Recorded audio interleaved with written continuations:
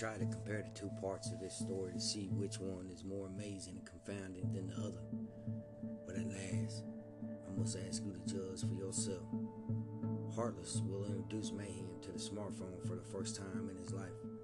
He would protest, but to no avail, because her relentless nagging would eventually wear down his resolve. He would later discover that the device that he hated so much for the simple and basic reasons which I'll explain to all you guys later, but for now, the one he knew and caused him to protest within his spirit was that it would quite possibly be a portal straight to hell. They didn't stay at the man trap that was disguised as a house meant to lure him into a sense of safety, but they would return later in this story. Oh yeah, they will return. Mayhem is always on guard now because he was a career felon unwilling to reoffend, would plead and cajole Heartless into leaving that man trap they had staged before they could spring it. So they left and went to one of Heartless's best friend's house to stay at that wasn't welcome. To stay a stay that wasn't welcomed. I give it to those two though, because despite all the crazy bull crap, they would still have priceless moments when the love begotten from a time long ago would tear down their walls they had built in a world gone mad. In those rare moments, they were blessed to share joy and happiness that they never thought existed. Yet now briefly they would catch glimpses of. Love would light up those precious moments, and anyone around would be captivated as they sat spellbound watching these two interact with one another. After a month or so of fighting and making up, Heartless began to voice her worries of losing him, being as how old Mayhem got her right out the gate after being released and started spinning his wheels 100 miles an hour standing still, and became too paranoid to make his first checkup on probation, which caused him to now find himself once again on the run for probably the upteenth time in his tragic life. He wasn't worried about going back though. Nah, that's not the fear that threatened to seep into the very marrow of his weary bones, because he thought that the charade being played on a parade for his benefit would not last much longer. Nah, he doubted that he would ever see that 6x9 box he knew so intimately. He doubted life would be that cruel to him, but yet again he would be wrong. He struggled in those next couple months as he tried desperately and valiantly to understand where he was standing, and without a doubt understood where he stood. The whole time praying to Jesus to guide him in his heart to that sweet by and by, Lord, by and by.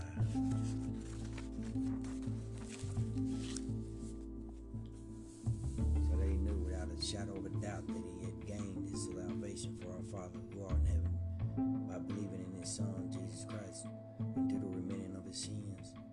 The words of wisdom that God had infused in him would echo through his mind, transcending space and time, and said, "You gotta stand for something, and fall for anything." And if you agree on this here, y'all, one up, know where the next man's standing, especially if you're standing next to him. You could be going into that long, dark alley.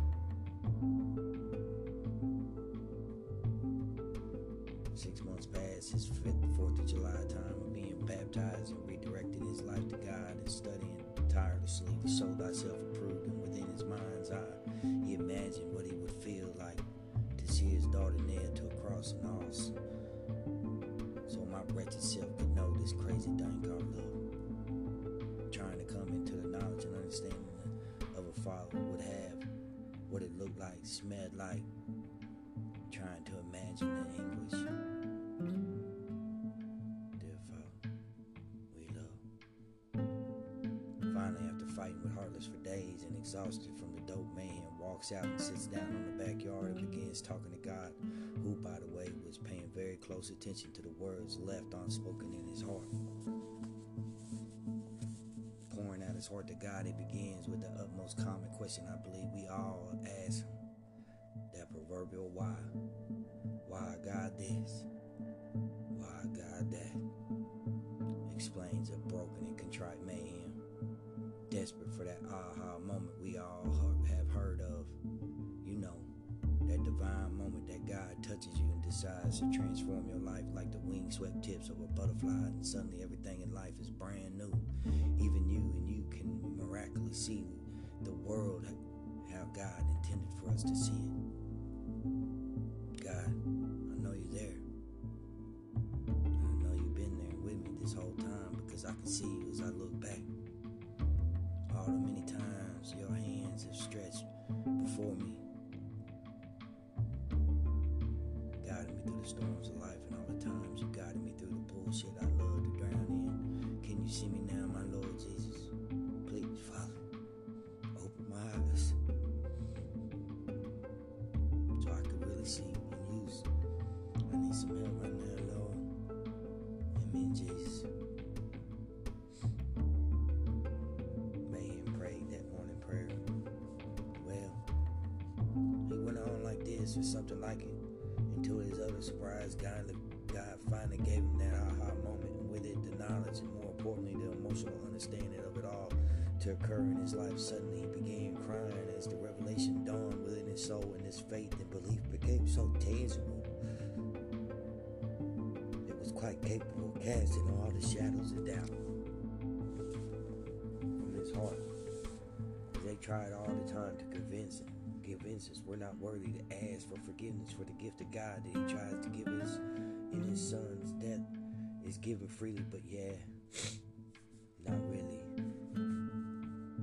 One cannot fully grasp the magnitude of what that truly means if one cannot grasp the act of confessing and surrendering fully to God unless he or she has put forth the effort needed in the responses that effort and that understanding will provoke inside a person's soul as it sprung forth from their hearts as tears of sorrow and joy, and you find a desire to break out in song.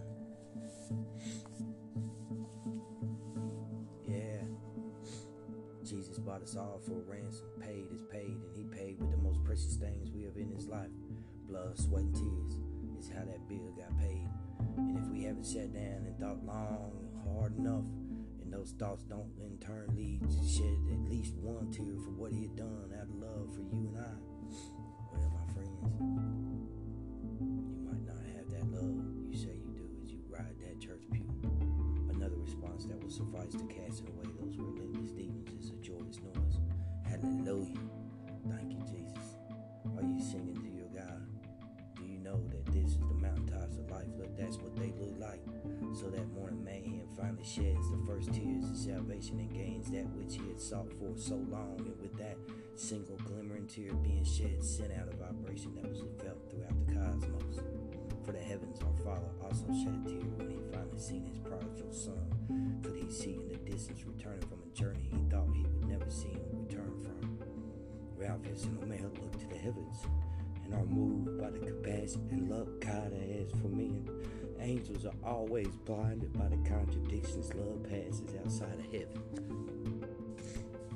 They don't know blind faith as we do, or about love born through suffering, for they are eternal and have always known God, so they can't fully grasp the effort it takes to go against something that is second nature, to seek a thing that cannot see.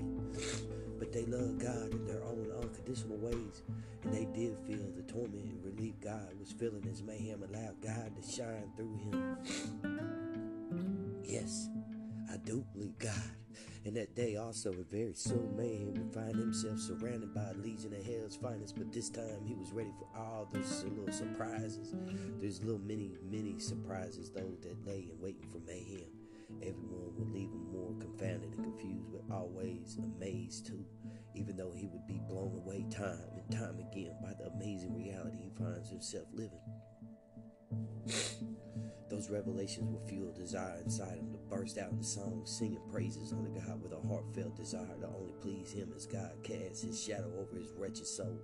In fact, before this new saga started, Mayhem was still locked in a box full of lollipops trying to stay sucker free. He had did just that. He began to write poetry declaring his love to God that at the time he still was having trouble feeling. If God was a gangster and it was his turn to deal, it'd be nothing wild but the dealer. The real is the real. Well, that's the first part anyways. Later we realized to what degree and depths these words spoken so softly and strung together would descend him to. But at last, I'm getting ahead of myself. He would would find himself declaring to the heavens and unto all that made the unfortunate mistake of paying too close attention to the ramblings of a lunatic fox, that his new motto in life that was rolled across his heart was Proverbs 27:17. Iron sharpens iron, so does one man his friend. Lady would think, if that ain't some gangster shit, my Father who art in heaven put the pen. Laughing my ass out, man. Quite literally and metaphorically, these words would carry mayhem across the sands of time. He would traverse the cosmos with his twacked out space monkey in tow and parallel the perpendicular parallels that paralleled the worlds, traveling through the veils that had been torn a long, long time ago and that had been steeped in the mysteries of the human heart. Every chance he seemed to get as he skywalked through his altered destiny, declaring his heart to the heavens, Heartland would inevitably convince him to leave the state and seek refuge at the same as some long lost cousins who probably recall wasn't even currently found, his address known as Phoenix City. Wow. Again, God gives the gift of revelation to the madness, and that's his method. Hallelujah. Later, unbeknownst to him, he would start the journey of sanctification like the name so implies and begin to rise from the ashes of his life. Again, I get out ahead of myself. He would be drugged against his will to that lost land of tomorrow to try his hand at a new beginning. They both had a desire to be wed on some sandy shore as the sun sets in the sulphuric distance. Him in a tank top and flip-flops, her with a bathing suit and a sarong on. Just then, before the eyes of God, surrounded by his wondrous works, Ralpheus and O'Mel discerned a motive within Mayhem's heart that yes, he was being sincere in his declaration of love for her, but like it was so written earlier in the saga that had just concluded. Have you ever wondered how you could say the same damn thing so many different ways? So they began to sharpen their elven blades, resting at their sides, all the while closely watching the glimmer in Mayhem's eyes. His heart would start racing in anticipation as he played out the confrontations within his imagination, for Mayhem's intuition told him that troubled waters were headed in his direction. Full speed ahead, his cold world's only orders to that twacked out space monkey of his. Relentless in his hot pursuit to acquire that which would balance the scales of God, I have spoken briefly about the contradictions that dwell in all our lives, and while an attempt could have been made to explain those paradoxes and how they become applicable to our lives, it would be pointless to do so without a very clear example of comparison. Love, my friends, the real love only spoken of in tragic tales and some ancient fables, does exist on both sides of the pendulum of time. On one side it was rainbows and butterflies, and on the other side where only pain and turmoil and utter anguish dwelt in the shadows, love would shine brighter than 1,000 suns. Actually, only on the side of suffering does real love find its purest form, and its value gathers the worth that's priceless.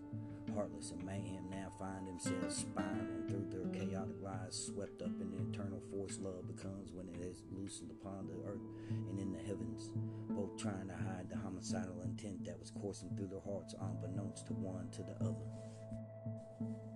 Mayhem and Heartless arrive with the promise of a new life together.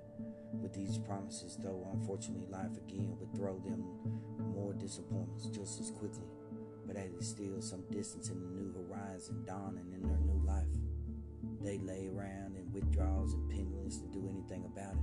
The irony was, in those times, they would be the happiest with one another. After a week or so, Mayhem became determined to make something shake. Mayhem, Heartless, always with the inferior complex when it came to the hustle, was lost for words, seeing as how they knew no one to come up on. Mayhem had, up until that time, been content to sit back to watch her bust suckers' heads in the game, more than happy to back her every move, letting her deal with the crap that comes in the game. Now, though, he sets off in a new stage, a strange realm like an alien in a lost land looking for friendly natives that hopefully spoke some lost tongue he spoke. He had a knock for manifesting the desires of his heart, so he quickly explores his surroundings and finds a place that looked exactly like a place where birds of the same feather flock together. In the fallacy we believe might fall the black holes that refuse to relinquish his grasp upon our hearts.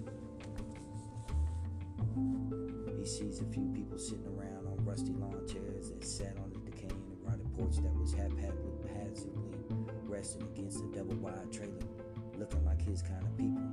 He approaches with caution, like the predatory cat that approaches his prey from upwind, not to reveal its scent, stalked it, crouch hidden in the grass, not wanting to spook the herd. He walks up with an innocent enough inquiry in order to break the ice. Hey, what's up, fellas? He says cheerfully, even though he was dope sick. Just moved into the neighborhood and just live around the corner there. He continues to explain to them. Introductions are made all around, and the funny glances being tossed his way failed to deter him in his pursuit to plug that damn rocket ship of his into some high-grade octane. The gorilla always pounded from within, demanding to be fed and let out to play. But he mustn't. No. Shut up, you funk monk, he shouted at the monkey on his back to no avail. So he cast a line with a baited hook he hoped the local natives would bite on, bait being fresh tattoos. He knew too that little pleased tackle, the most common fish in the smallest ponds, would bite on after only a few good casts, and he was a hell of a salesman on top of that. Even though he doesn't score, the groundwork was laid for another day. If first you don't succeed, try again. As always, for Mayhem, Heartless becomes uncooperative in the pursuit, even though the promises scoring was starting to look very promising. She absolutely refuses to go with him to acquaint themselves to their new realm, and he's forced to go it alone. He does. Better that way, really, he thinks. It's easier to open the doors needed to be opened with one was alone. After a few days, though, the job they were expected for him to start that their cousin had promised to get him on their arrival soon turns to the first disappointment that was waiting on them. So they decided to throw in the towel, retrace their steps to more familiar parts in order to provide the necessities that fueled their daily lives. They began making plans to leave, and the next day her cousin calls from work with news that he was able to deliver on the promises to find him employment. Just as quickly, they decided to try and stack the deck in their favor in their flight from justice. So they settled back into the withdrawals that had threatened his resolve. He's going to need in order to hold on to that promise of love that's traveling faster than my mind can fathom on a crash course that will set into motion wonders and signs that still cause me to pause and think. I fear I've gone mad. But I haven't. And even if I had, ask yourself this. Exactly. Question everything. So back to the story. Mayhem goes to work the next day at an ironworking factory, and yes, you guessed it, he was actually sharpening iron. The irony. Well, with the means to be able to provide for their survival now, things are beginning to look up. Of course, Mayhem's exhausted when he gets off work that first day, seeing how he had been resting his neck for the past year, tucked away in the lost cage that dotted his stained and tarnished record. Halfway through the day, exhaustion overtook him and doubt began to creep into his cloudy mind. He started to doubt his ability to step up like the man Heartless was asking him to be. But true to form, as soon as his manhood came into question, he resolved to see these things through turned into a concrete conviction. So instead of allowing the weakness and exhaustion that had his knees about to buckle, he began to pray to the Father in heaven. Please, Lord, give me the strength to see this through, he asked. Who? The gorilla hoots back. Mayhem screams at the space monkey in his mind's eye. Shut up, nobody's talking to you. And he's met with silence. Sorry, God. The monkey won't leave me alone.